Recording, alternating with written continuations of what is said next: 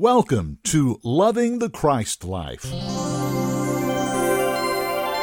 I'm Brad Wilson. Welcome. This program is produced weekly by the Christ Life Fellowship. Check us out, christ-life.org. Well, today is the final installment of this amazing series from Warren Litzman called Renewing the Mind. It's been so wonderful to have all of your comments, and we appreciate all the wonderful things you've said. Now, of course, next week we'll start a new series with Warren, but this is the final chapter in the Renewing the Mind series. So let's get right into it. Here's Warren. Let's look at another verse. Ephesians chapter 2. Ephesians 2 and 15. Having abolished in his flesh the enmity, even the law of commandments contained in ordinances, for to make of himself of twain one new man, so making peace. What a loaded verse this is. What is he really saying here? Without going into detail of each line, what he says is that God, through Jesus Christ, is making one new man. What's behind that? Up until this point, there had been two men. Two men in God's plan. Now you have to keep in your mind that in the Bible there are only three races of people. Great numbers of nationalities, but you never want to confuse a nationality with a race of people. There are only three races. There's the Jew, the Gentile, and the new creation race. There are no other races in the Scripture. And so what he says here is that for the first time, God has taken the Jew and the Gentile and made them the same by Christ in them. Of twain, two men, the Jew and the Gentile, and he's made them one. Well, we don't go along with that very well, do we? That's why people don't like Paul. He says what Jesus told him to say. Paul says to Israel, now that the gospel goes to the Gentile, the only way you can be saved, dear Jew, dear Israelite, is to believe on the Lord Jesus Christ. What does the line previous in this verse say? It says, having abolished in his flesh the enmity, even the law of commandments contained in ordinances. How was a Jew saved in the Scriptures? How did Israel serve God? By ordinances. By the law. That was their salvation. What does he say here? That's been abolished. That's abolished. Well, it wasn't done away with. It just was made of no avail. Why? It was nailed on the cross of Christ. At least 5 times in the epistle, the Apostle Paul has a statement. Let's see, what is one? One of them is, for all have sinned and come short of the glory of God. That statement wasn't written so that all of us backslidden Baptists could get right with God. That statement was written to say to Israel that you are a sinner now, and none of your law, none of your ordinances, nothing you have believed previously matters. If you're going to be saved, you're going to have to believe on the Lord Jesus Christ just like a Gentile. I told you wouldn't like that. Don't tell that to any of the Jesus Jewish people. They'll fight you. But that's what happened. God fixed the whole world in sin after the cross. And the Jew no longer could rely on Abraham. He could not rely on his works. He couldn't rely on the prophecies. To this day, it's like that. If a Jew today is bona fidely born again, he has to consider himself as a non-Jew the moment he believes on Jesus Christ.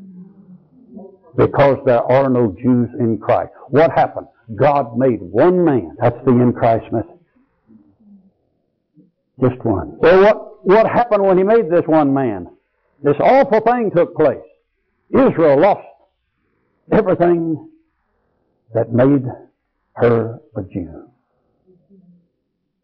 For God would let them be saved by keeping the commandments, even if they could. Ordinances, the Torah, at least 640 of them. New laws. He wouldn't let them be saved by keeping a one of them.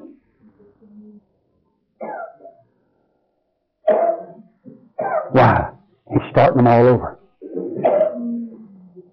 He's making them babes in Christ. They can't come to God and say, we're the seed of Abraham, you are something special. God says, no, you're a sinner. The only way you'll be saved is by grace. That's the way it is today. So you can talk about Israel and the building of the temple and all you want to, but all of that will come in the tribulation period. It is not available today for the Jew. The only thing available for Israel today is to accept Jesus Christ as their personal Savior. Just like the rest of them. So how do we reach Jews? Through Abraham? No, through Jesus Christ. What is it a Jew loves? Abraham. Who does he hate? Jesus Christ. That's a big barrier, isn't it? That's a hard thing. But God's going to start them out as babes with no past. No Israelite today can look at God and say, we have a past honoring. We Christians have perpetuated their past. We honor and glorify it and do a whole lot of things to the Jewish past. It isn't ours today to honor. Now, if you want to wait till the tribulation period, you can see Israel pick up all the law again. And she'll start offering the sacrifices, and the temple will be open again. Personally, I don't want to wait for that. It'd be nice to live the first 3.5 years of the tribulation period, but the last 3.5 are hell on earth. Half the Jews will be killed. The other half will evangelize the world, even the Gentile world. But they're one new man now, because God started it all over with Jesus Christ in the believer. Well, let's see. I got one more verse of Scripture. Think you can stand it? I know it's tea time, so be patient. Ephesians 4 and 24. Ephesians 4 and 24.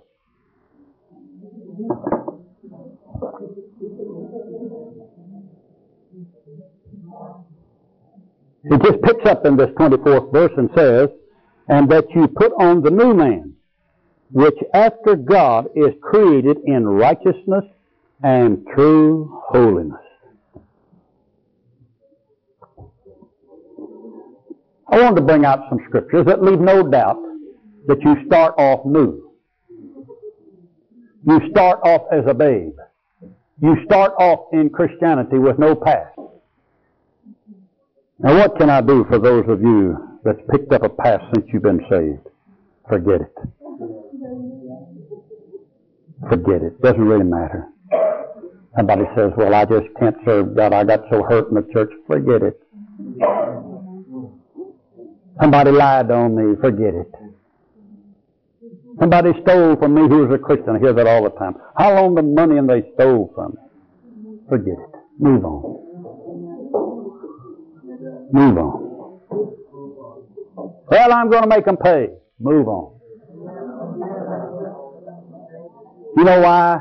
You probably won't straighten them out. The father's the only one who can do that.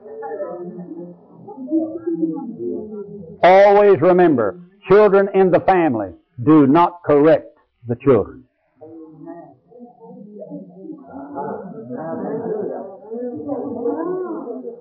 I had an older son who at times felt like he should correct the other two. I corrected him for that. He was really right. He found them doing wrong things. But it's not his business to correct the children. That's the Father's business. So in the body of Christ, believers do not correct the believers. So the next time Sister Susie, that's my all things term. Next time Sister Susie comes with a word and tells you what you ought to do, say, hey, until I get that from my father, sis. You're my sister. You're in the family. But I take it only from the Father, not you. Amen? Children don't correct the children.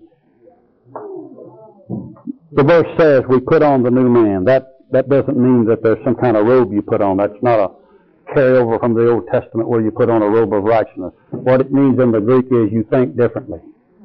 You think now, I'm the new man in Christ Jesus. Well, you're such a good audience, I'll take a break right here.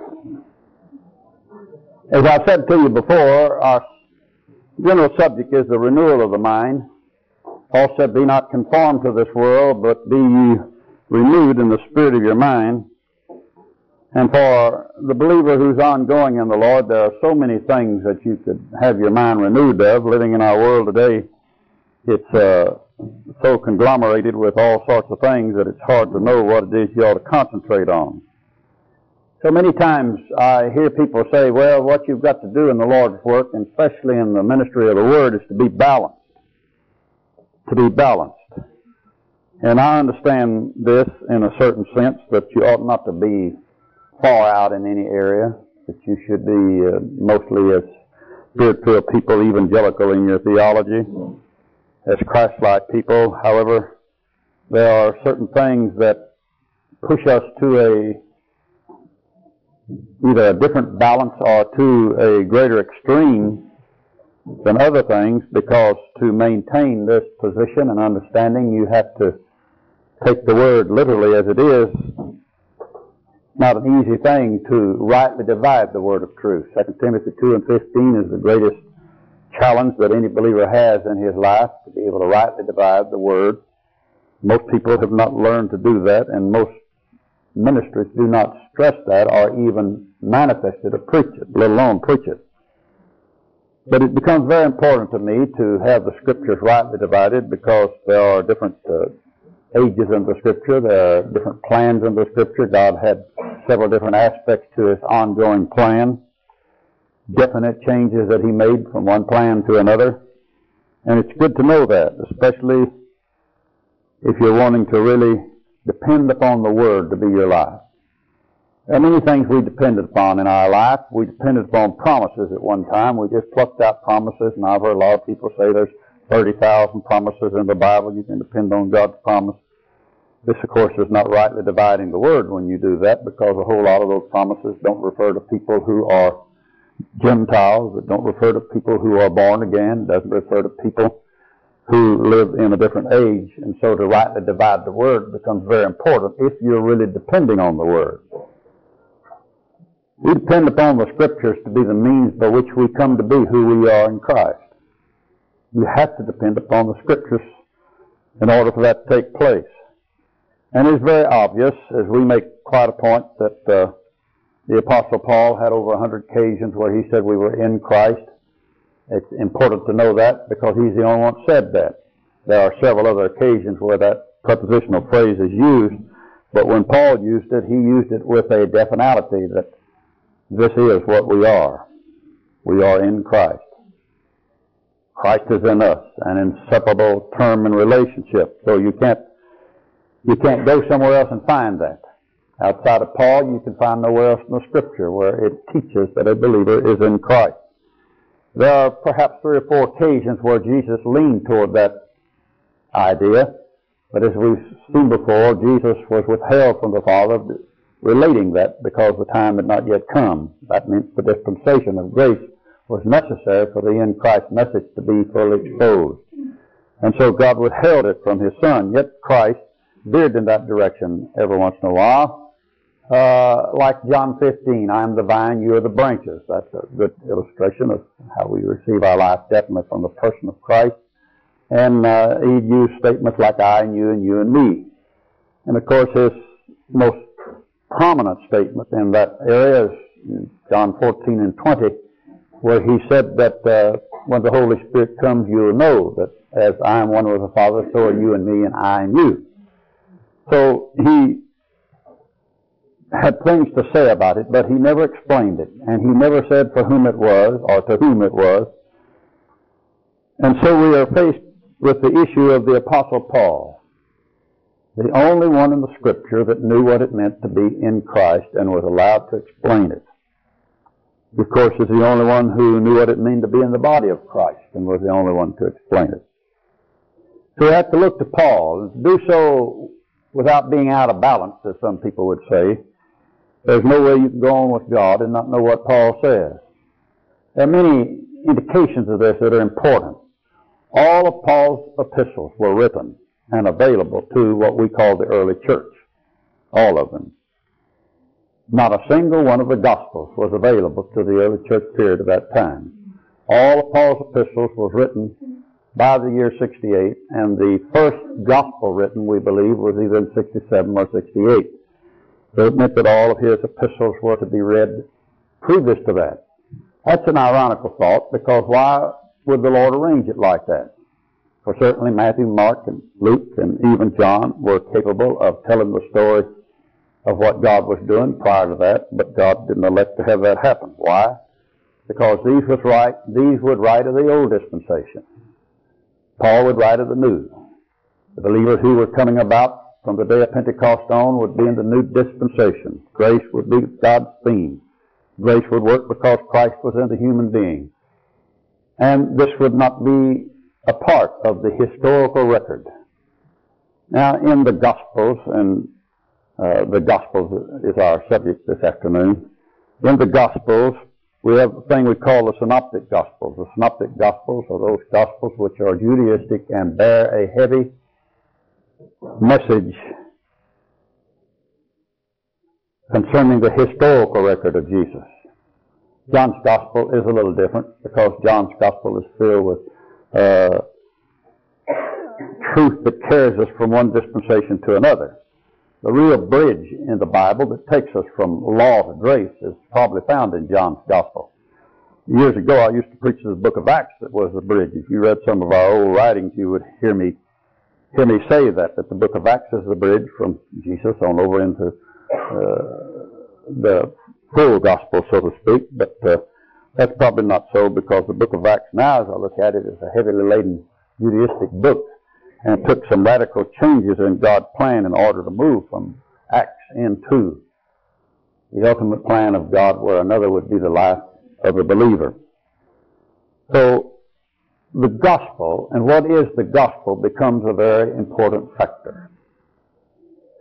I say to every ongoing believer that there's no way possible you can move on in the things of the Lord until you understand the gospel. And you'll never understand what the gospel is for us today without rightly dividing the word of truth. We throw around all sorts of terms of what we believe and how we believe it. I've read the synopsis, at least, of what most groups believe to be their doctrine, and it's usually a very highly commingled idea that goes everywhere from Genesis and creation all the way through the tribulation period and the millennium. But none of that, as put together by man, constitutes the gospel. What then is the gospel? What are we to believe is the gospel? Well, I think one of the most difficult things a believer will have to do is to finally define in his lifetime what is the gospel for me. What is the gospel? There are 4 different gospels mentioned in the New Testament. Which is the true gospel? Well, they're all true. Which is the one God has to do with? They're all of God. Like all Scripture is inspired by God. No Scripture is originally written by man. All of it is written through man. But all of it has a significant place. It has a significant time. Has a significant purpose. And I would like to place in your mind the fact that your mind must be renewed to what is the gospel. What is the gospel of Jesus Christ for us today? Not what is the gospel in the Scriptures, because you have different gospels. You have the gospel of Israel in one place. You have the gospel of circumcision, the Petrine gospel preached by Peter. You have the gospel of Jesus Christ as preached by Paul. You have another gospel which we're going to talk about, preached by Paul. You have the gospel of circumcision. We could go on and on with where the word gospel is used. It's used innumerable times in the Scripture. But what is the gospel which is to be gospel to us? Now, the very word gospel means good news, but what it means even more than that is something to us. Something to us. Now, we've all claimed the Bible as being something to us, and that's good. You wanted to know about Abraham, you'd read in Genesis. you wanted to be lifted up, you'd go to David's Psalms. You wanted to be stimulated, you might read the Songs of Solomon or Ecclesiastes. We all have different places we went to in the Scriptures. But none of that is the gospel by which we are to live, to feed upon, to be the news to us. So that's the determination you have to make. Of course, you probably hadn't divided it like that. I would know what the gospel is first, and then I'd read David's Psalms and be blessed and lifted up, because my foundation must be upon what I build. So first you lay a foundation. What is your foundation? Your foundation is what it is that constitutes, well, what I call the true gospel. I have to call it that, and you'll see why as we get into this, because there is a gospel that appears that is not true. So there is a true gospel which makes all the difference to the ongoing believer. We want to start to know really what it is God is saying to us. What God is saying to us. Let's pause there a moment, because that's what the gospel is. What is God saying to us? Most of the Scripture we have studied as believers in a lifetime was something God said to somebody else. Anything you read in the Old Testament is something God said to somebody else. Most of what you read in the Synoptic Gospels is something God said to somebody else. So we are very careful, as I get into this subject, to make a difference between what God says to somebody else and what He says to us. Most of our preaching from the Old Testament is based on God said this to Abraham, and He said this to Abraham, and it was a changing thing in Abraham. It determined Abraham, and then we build our points as preachers that this is what God says to us, and this is the way we ought to handle that. But that isn't what God said to us. We kidnapped it. We took something that wasn't said to us. Now, that doesn't mean that God won't bless that. That doesn't mean that God can't use that. What it means is that all our lives, most of us have taken something that did not belong to us and expected God to bless it. Now, what does God do to that? We're His offspring. We're His children. He birthed us. What does that mean when we take something that He says to somebody else? Well, He has to have a stretch in His mind if He blesses that. I've often thought, if I continually take things that God says to others, and there's so many that do that, much of the kingdom message, the charismatic message that's preached today, which is what we call the kingdom message, is strictly what God says to somebody else. In fact, the whole kingdom message is specifically stated by God and Jesus Christ as belonging to Israel. So He said it to somebody else. We take it ourselves and use it. See? That's all right. I've been on a series of messages in the States to our groups there on the Great Commission, and there are at least 4 notable points of the Great Commission. There's Mark, go ye into all the world and preach the gospel, and Luke says, go ye therefore teaching all nations, and whatsoever things you remit shall be remitted in heaven is another one.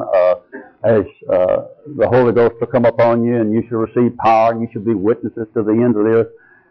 In every single occasion where the Great Commission, as we call it in the church, is stated in the Scriptures, on every occasion, it specifically says it's stated to the 12. In 3 of occasions, Judas wasn't there, so it says 11. But it specifically says to the 12. Well, you know what we've done with that, don't you? You've never been in a church in your life that didn't use go ye into all the world, preach the gospel to every creature. So what do? We kidnapped that. The church from the beginning said, the Lord said it to the apostles, but He says it to the church. And so we have built it. I never built a building or sent out a missionary when I pastored that wasn't based on Mark 15:16. That's okay. But what always happens when we take something that God says to somebody else is that what He says to us goes begging. And what finally happens is we so commingle the Scriptures that what God says to us never gets known, specifically known. Well, if He didn't tell me to go into all the world as a born-again believer, then what did He tell me to do? It's okay if I want to take the command given to the apostles. I'm not one of them. The church is not one of them.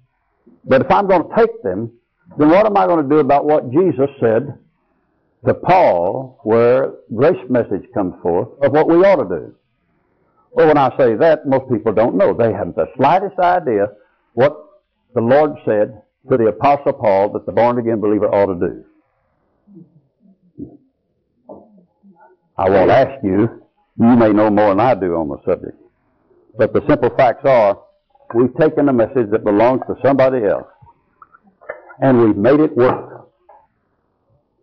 How is it that the Christian church has gone into all the world with the gospel when the challenge wasn't given to the church at all? Why did God bless it?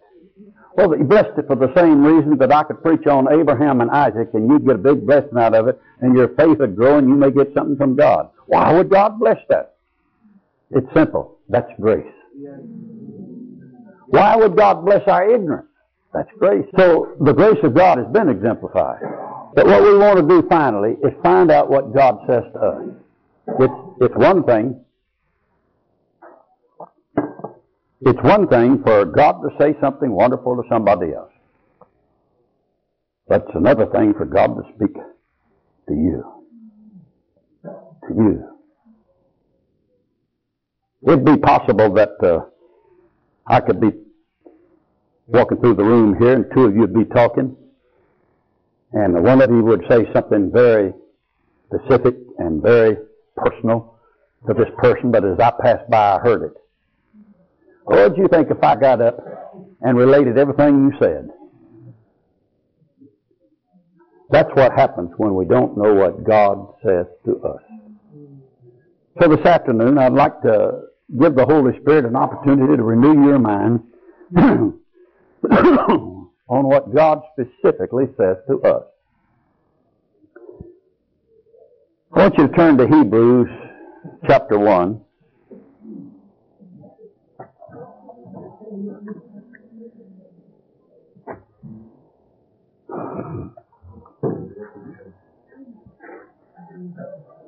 In Hebrews chapter 1, we've spoken of this verse before, but it comes in here.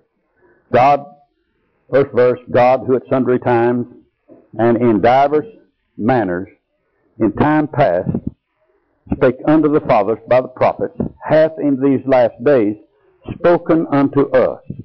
Now that's the line I want to bear out. If you got your Bible, underline it. Spoken unto us. He has spoken unto us. How? By His Son, whom He hath appointed heir of all things, and by whom also He made the worlds. There's that all things statement again we've been talking about. What it says here, that in the last days, God will speak by His Son.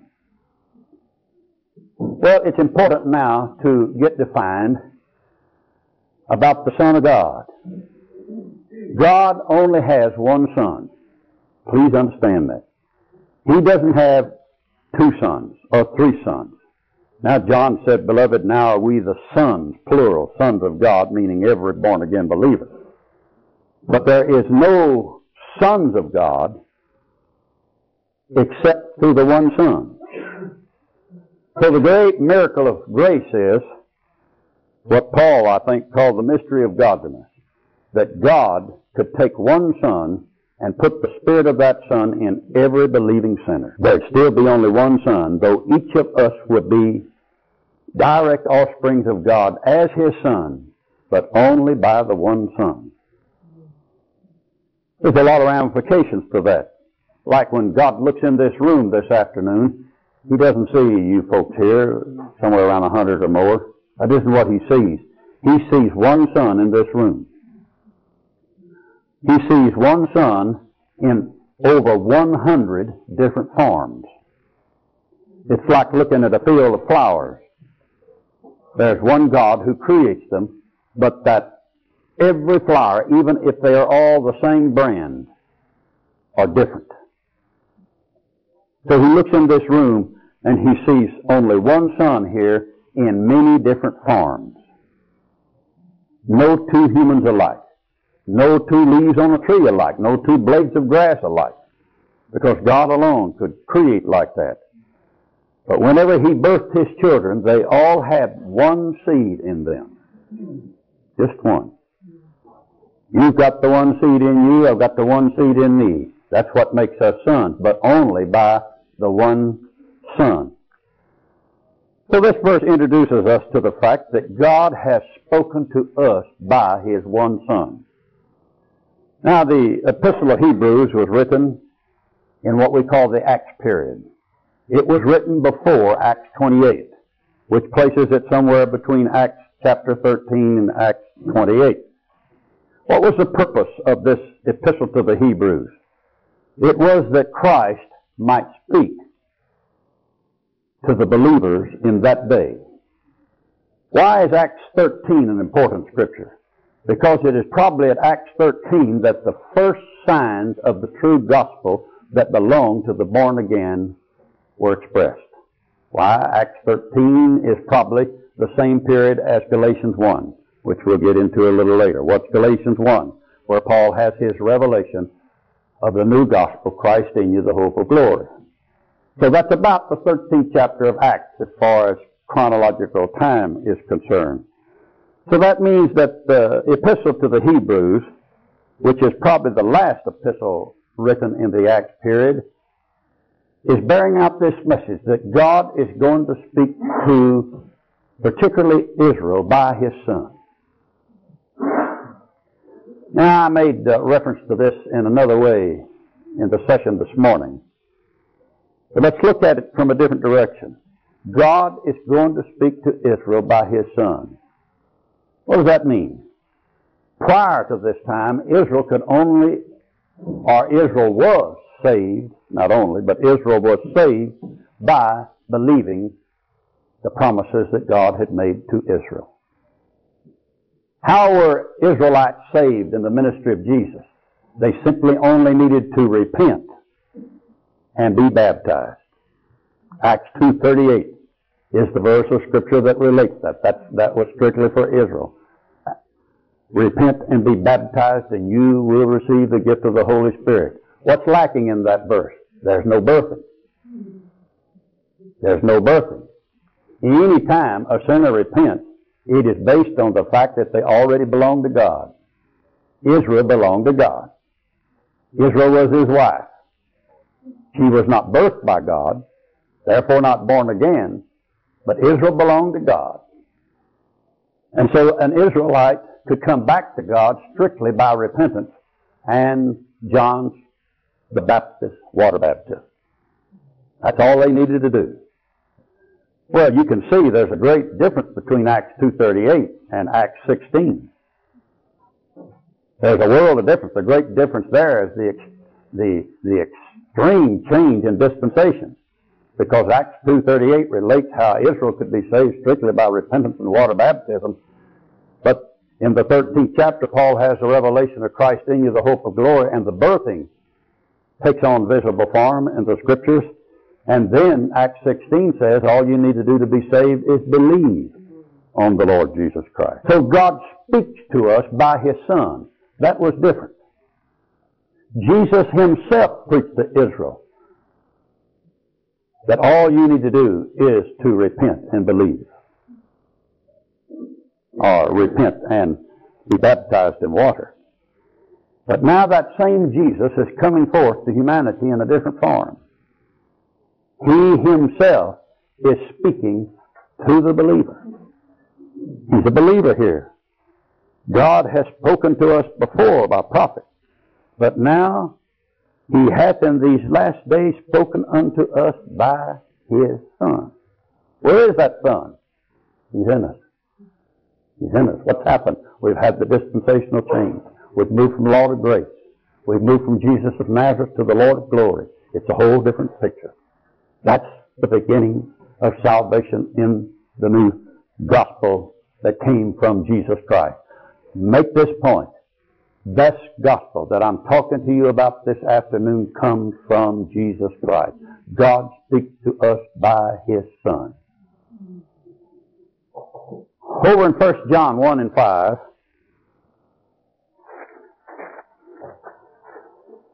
This is my favorite scripture. I like to write about this considerable. In fact, we've got a little book written on this 5th verse, 1 John 1 and 5.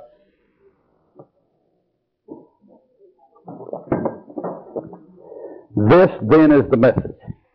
Now we're getting down to the facts. This then is the message which we have what? Heard of Him. Greek for that says, heard from Him. Heard by Him. Prepositional phrase of any sort can be used there because it comes from Him. It doesn't come from Abraham. Under the law, salvation was based on Abraham. Now it's based on hearing from Him. This is the message which we have heard of Him and declare unto you that God is light and in Him no darkness at all. This is the message which we have heard of Him. I wanted to establish this fact that God has spoken to us by His Son. And that's a different gospel than any other to be found in the Scriptures. Our minds must be renewed as to what that gospel is that God specifically speaks to us. Well, when did this gospel begin? Here we're reading from John's epistle, and John's epistle is written at least 28 years after Paul died. So he has the reason his gospel and his epistles are different, and we can include them, though he is a Judaistic writer. We can include him in grace, is because he saw a lot. He saw a lot of the early church. He saw that the early church had moved on and what they believed and what they taught. And when you read John's epistles, you're reading a fellow who lived longer than anybody else that knew Jesus. His epistles was written in 95. Paul's last epistle was in 68. So we had that distance of time there where John saw and understood different things, and he writes differently. When he says, abide in Christ, that's his in Christ statement. Because you're already in Christ, he says, stay there. Actually, you can't get out of it, but what he's trying to do is bring us a consciousness of what it means to be in Christ. And so he said, this is the message which we've heard of Him. We got it from Jesus Christ. Now, we print our Bibles. We print a New Testament. And it isn't unusual to see on the printing of a New Testament the words, the gospel of Jesus Christ. And it is. It's the gospel in 2 or 3 different forms, but the final gospel was the gospel where Jesus Christ spoke from within men, spoke to men from men, which was different. Well, that's it. That closes the door on this series called Renewing the Mind from Warren Litzman. What a blessing this has been to bring this to you each week over the last 11 weeks. Now, next week, Warren will be starting a new series on something, and we'll be telling you about that at the beginning of next week. Please visit our website, christ-life.org. Read all about this wonderful in Christ message. Our thanks to Robbie Litzman for allowing us to go into these archives each week to bring you these wonderful teachings from Warren Litzman. Valerie Hill does our Twitter account. Tammy Laycock does the weekly podcast notes. And the program is produced weekly by Teresa Ferraro from the Christ Life Fellowship. Until next time, I'm Brad Wilson, loving the Christ Life.